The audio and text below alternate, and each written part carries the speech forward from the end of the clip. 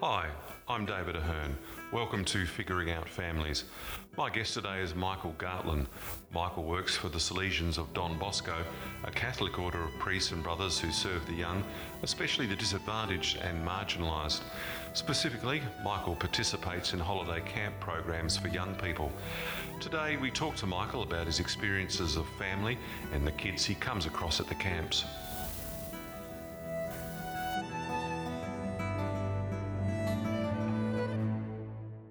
Hello Michael, thanks very much for joining us here on Figuring Out Families.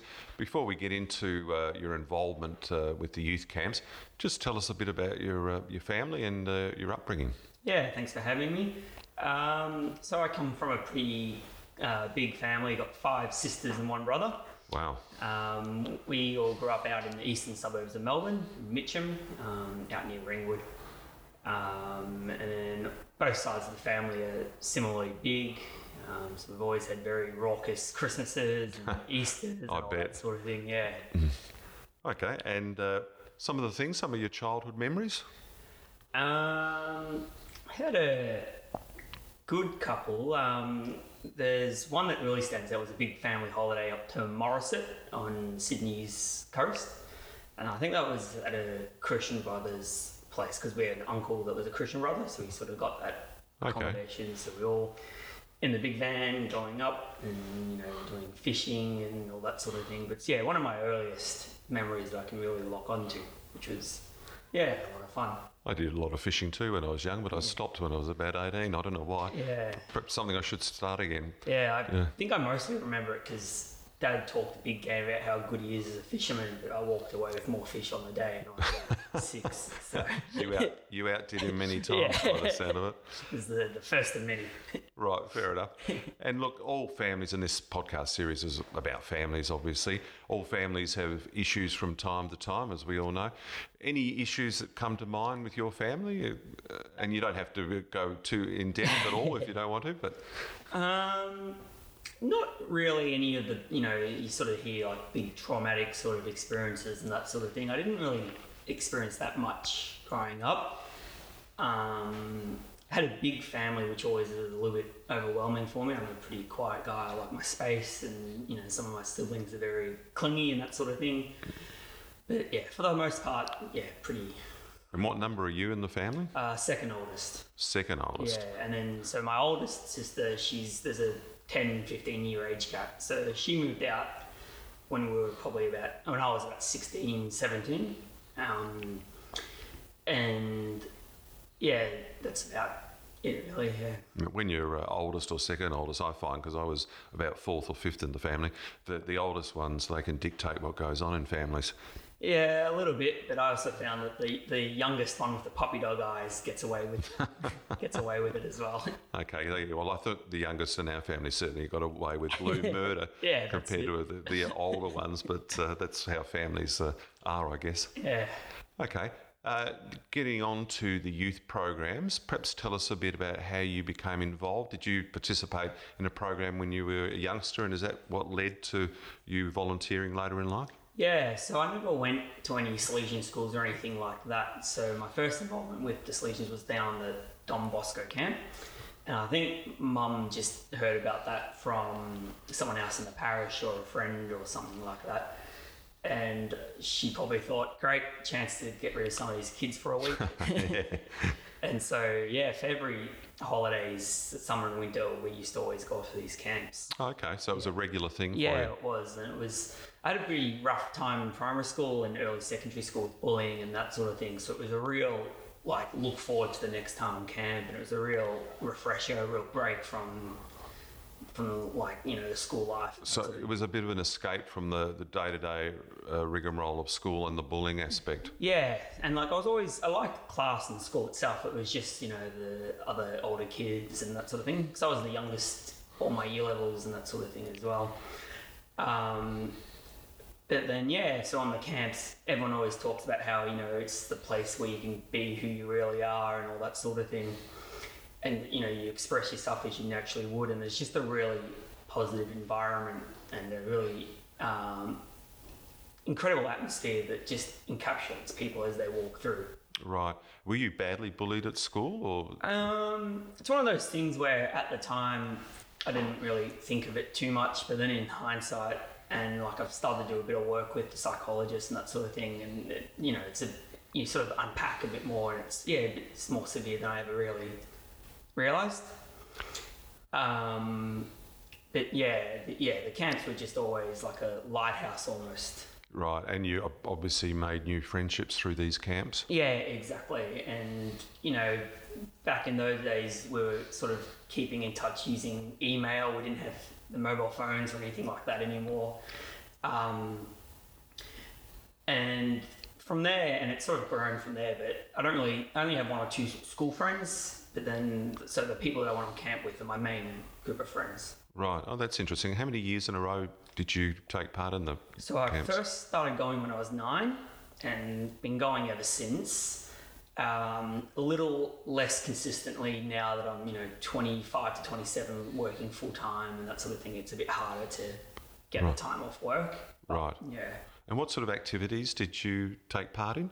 What sort of things do they organise on these camps? So the camps are pretty much purely games and entertainment for, 1 week, Monday to Thursday or Monday to Friday, depending on if it was summer or winter.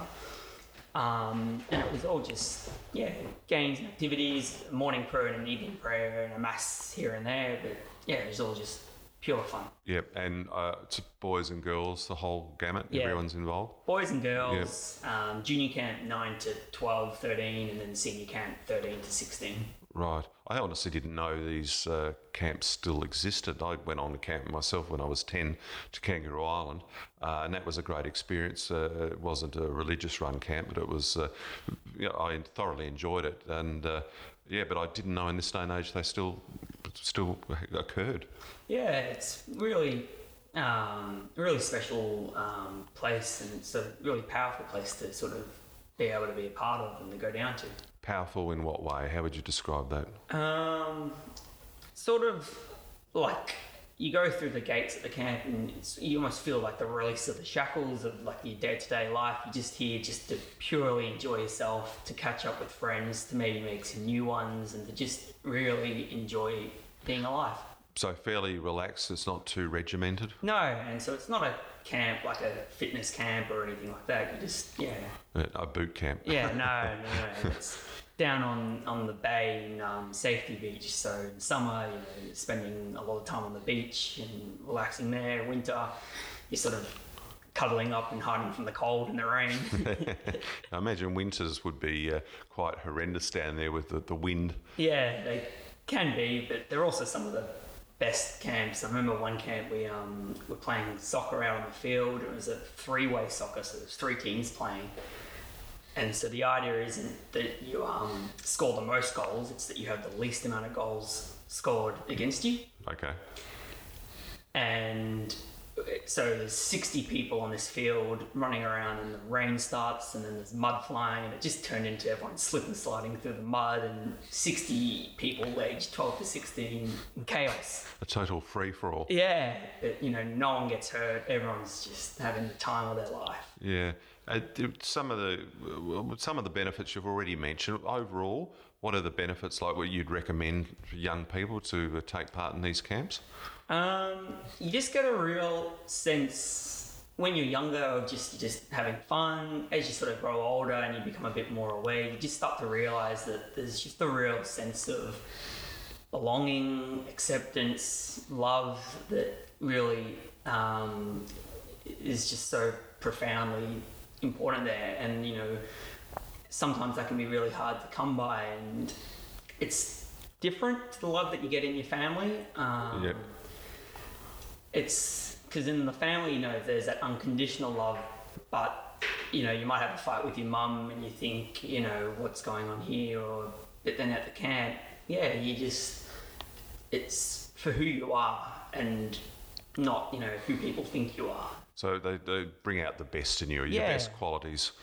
Yeah, definitely. Yeah, and I imagine there'd be some. I mean, you mentioned earlier that you had a loving upbringing, great upbringing with your family, but there would be some young people who don't have that good upbringing, if we can put it that way. They come from fractured families or whatever. Have you met some of those youngsters over the years? Yeah, definitely. And it's the sort of thing where I actually remember I was talking to the manager because he was sort of the manager as I was a kid for a good 20 or so years. So then when I became a leader, he was also still the manager. And I sort of made a comment, you know,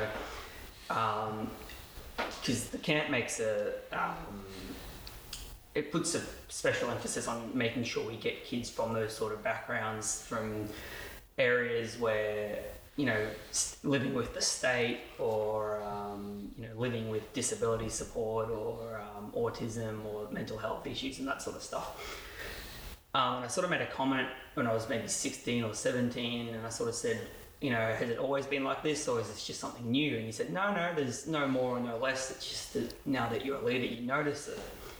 And so when you're as a kid and as a camper, you don't sort of realise that there's these kids from fractured homes or anything like that. They're just, you know, any other kid having a great time. Okay, well that's interesting. So there's a clear distinction. When you were a participant years ago, you didn't necessarily pick up on another child who came from a fractured family, whereas obviously as a volunteer now, you would. Yeah. And you're older and wiser, of course, too. too. Yeah, older and wiser, but then also every now and then you get kids that are like, you know, you need to know their background, you need to know their history, know their triggers and all that sort of thing. And it was more that sort of thing where you'll have a kid with a little booklet of like, you know, this child doesn't deal well with this, watch out for this, watch out for that. Sure.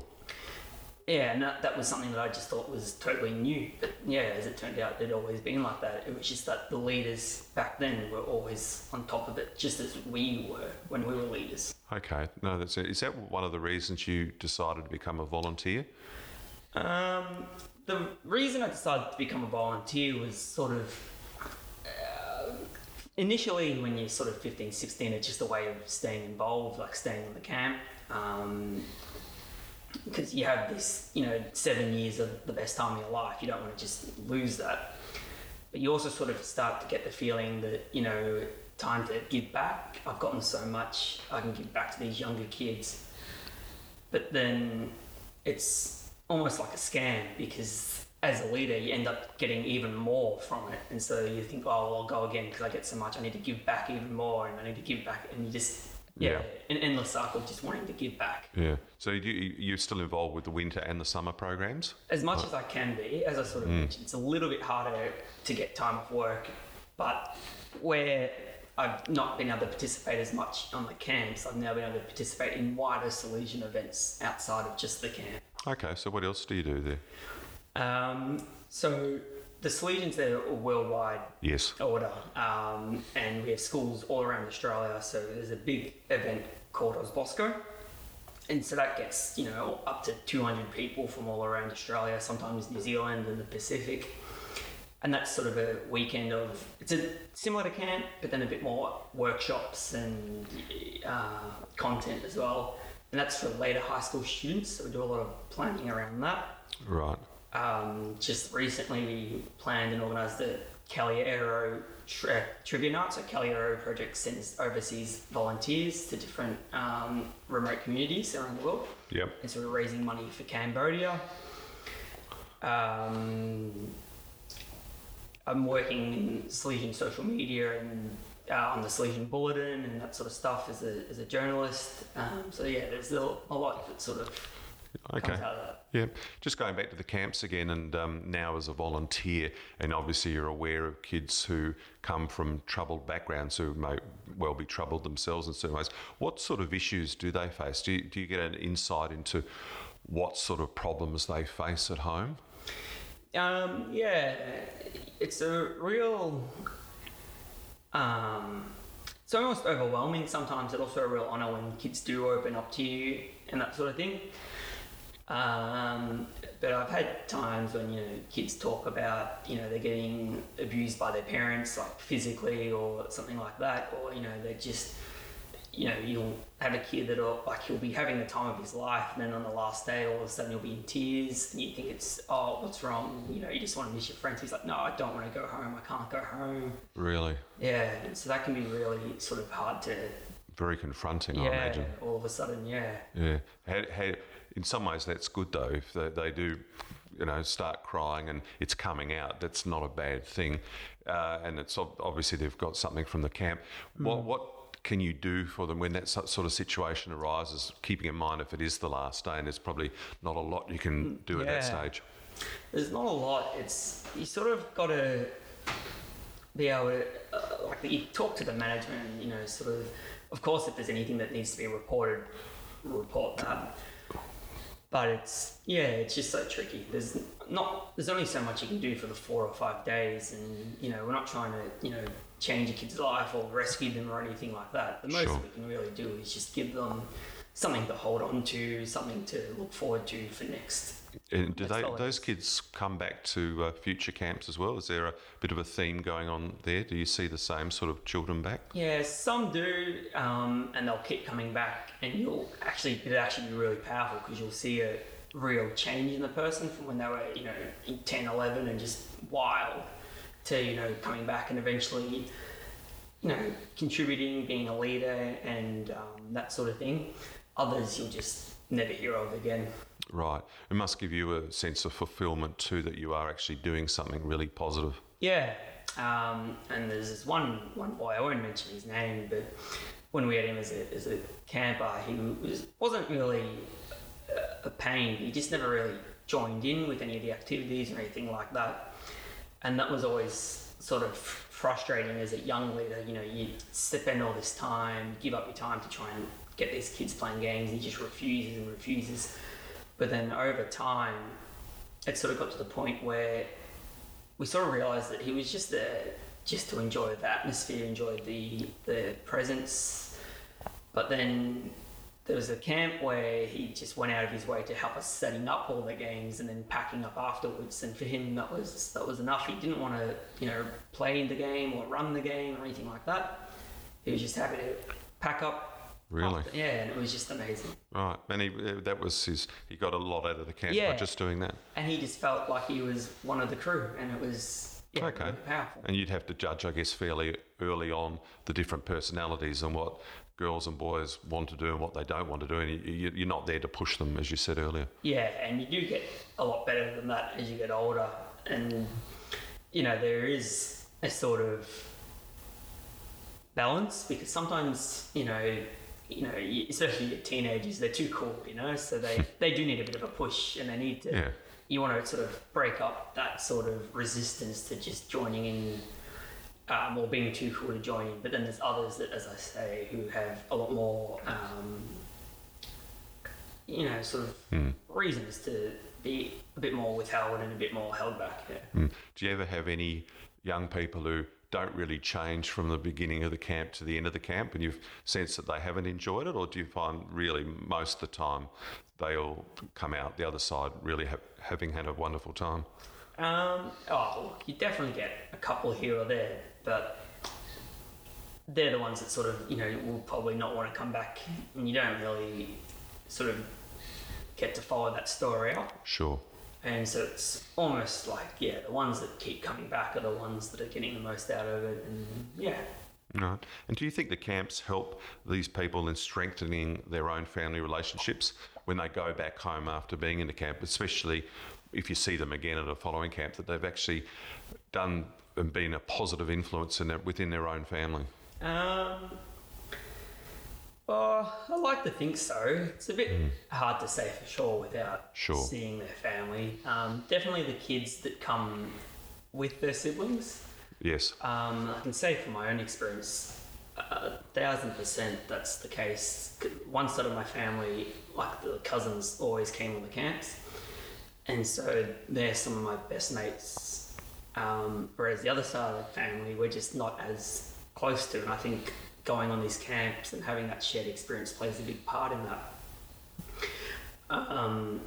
All my siblings have been on the camps, and then one or two of them decided it wasn't for them, and I don't think I'm as close to those ones as to the ones that do keep coming along. But then, as to for some of the kids that are sort of from the bit more the fractured backgrounds, we do find that because some of the carers come and pick them up and drop them off before and after, that even the carers look forward to the camp and that we sort of know them by name. And So do they take part in the camp as well? Or no, they don't take part, but it's almost like, especially for the ones that are living in a foster home or that sort of thing. Right. They like those sort of, I think they've got a relationship with the management, and as the volunteer leaders, we're maybe perhaps not as privy to that sort of Yep. information, but we do get the feeling that for these kids that they are becoming a bit more closer to those that are caring for them just by the way of, you've taken me to this place that I've had such a good time at, you're there at the end to take me back, and yeah. Okay, yeah, that's interesting. What sort of follow-up is there once you've had the child for 4 or 5 days, then they're gone again? Is there any follow-up? Do you send out questionnaires or surveys to the families, or is it a bit of an unknown? Whether or not the management and that sort of place do that, but the leaders certainly don't have any role in that. Okay, and where do people go to find out more about the camps?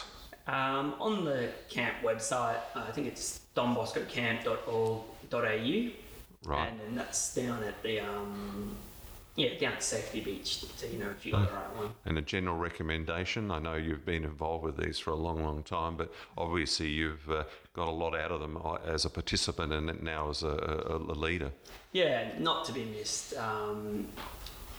Especially, I think, for people that are sort of 16, 17, is when they run their leadership camp, and that's the camp where you sort of learn these skills and these the skills, the rules, the regulations, and all that sort of stuff.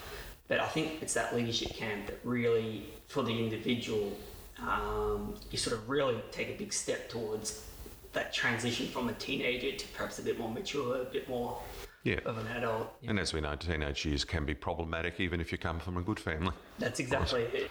Michael, you mentioned a little bit earlier about some of the kids who do suffer from abuse. Of course, there's mandatory reporting these days. Can you expand on that a bit more? Yeah, that was actually one of the things that really caught me off guard a bit when I was first going on the leadership camps, when they were taught about that. And they were sort of saying, you'll often get kids that say, promise you won't tell anyone. And we were all advised to just tell the kid, I can't promise you that. And that was something that was really eye-opening. Because I couldn't imagine, telling a kid that has come to trust you that, I will have to pass this on if it's severe enough. And you tell them that? Yeah, we do say, look, we're told that that's how, and we're taught that that's how it's, the procedure is. If a kid says, I've got a secret, you can't tell anyone, we can't promise them to keep it a secret. We have to be upfront with them. And the reaction is usually what? It's only ever happened once or twice for me, and that's in 10 years. So you're never sort of fully prepared for that sort of story. The reaction was sort of an initial. The kid sort of shut up and was like, didn't want to talk about it. So we kept talking about something else. But then I think he sort of came to the point where he just wanted to tell anyone, and so even though I said, look, I do have to report this if it's severe enough, he ended up passing it on anyway. It's a very important area, as we know, and the rules and the law in this area has tightened dramatically in recent decades, and so it should have. It's just very good reason. Very important issue. And you mentioned earlier also about your own bullying experience. What sort of skills did you learn? How did you cope with that? It was really interesting because I remember being moved schools in primary school to the other school in our parish, and I was really upset when I found out about it. And I found out his lad mum was doing it because I was getting so severely bullied, but it was almost like I didn't sort of realise it at the time. And then so I was fine for a year or two after that, but then at secondary school all those kids came back and it sort of reignited a bit. I think the best thing you can do is just, and it's sort of the advice that's only really useful if you've already got it, but just surrounding yourself with really good people. And that can be really hard to do when it feels like everyone's against you and you're being bullied and that sort of thing. But even just, for me, it was just one other friend who was like, there to say that's not on, or to just, not even in the moment, but for me to be able to go to and have a good time with and forget about those worries for a little bit. Sure, and talking about it is very important, as we know. I think in years past, a lot of people didn't talk about these things, and it's led to all sorts of issues. I think the more you talk about these things, the better off. Yeah, definitely, and that's something that I've really sort of, a challenge that I've met head on in the past 6 months or so, is that I just, again, it's not that I avoided talking about it, I just didn't really feel a need to, but I've found that is something that has got a lot of merit to unpack. Yeah, fair enough.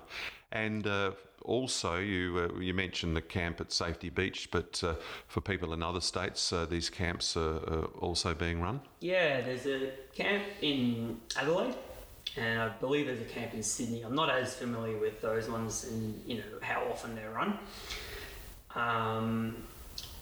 But there are, on the Salesian website, the Salesians of Don Bosco website for Australia, they have all that information. And we even do have a lot of those kids that end up coming to the camps in Safety Beach, having come on Oz Bosco that I mentioned before. And so there is a really good cross-pollination, I guess, with that sort of thing. We'll have leaders that go to Adelaide, and they have some that come over here, and social media's been fantastic for facilitating that. And it's easy these days. You just get on the internet and you can find things pretty well, really, don't you? Isn't it? Yeah, not bad. Michael, thank you very much for your time. Thanks for having me.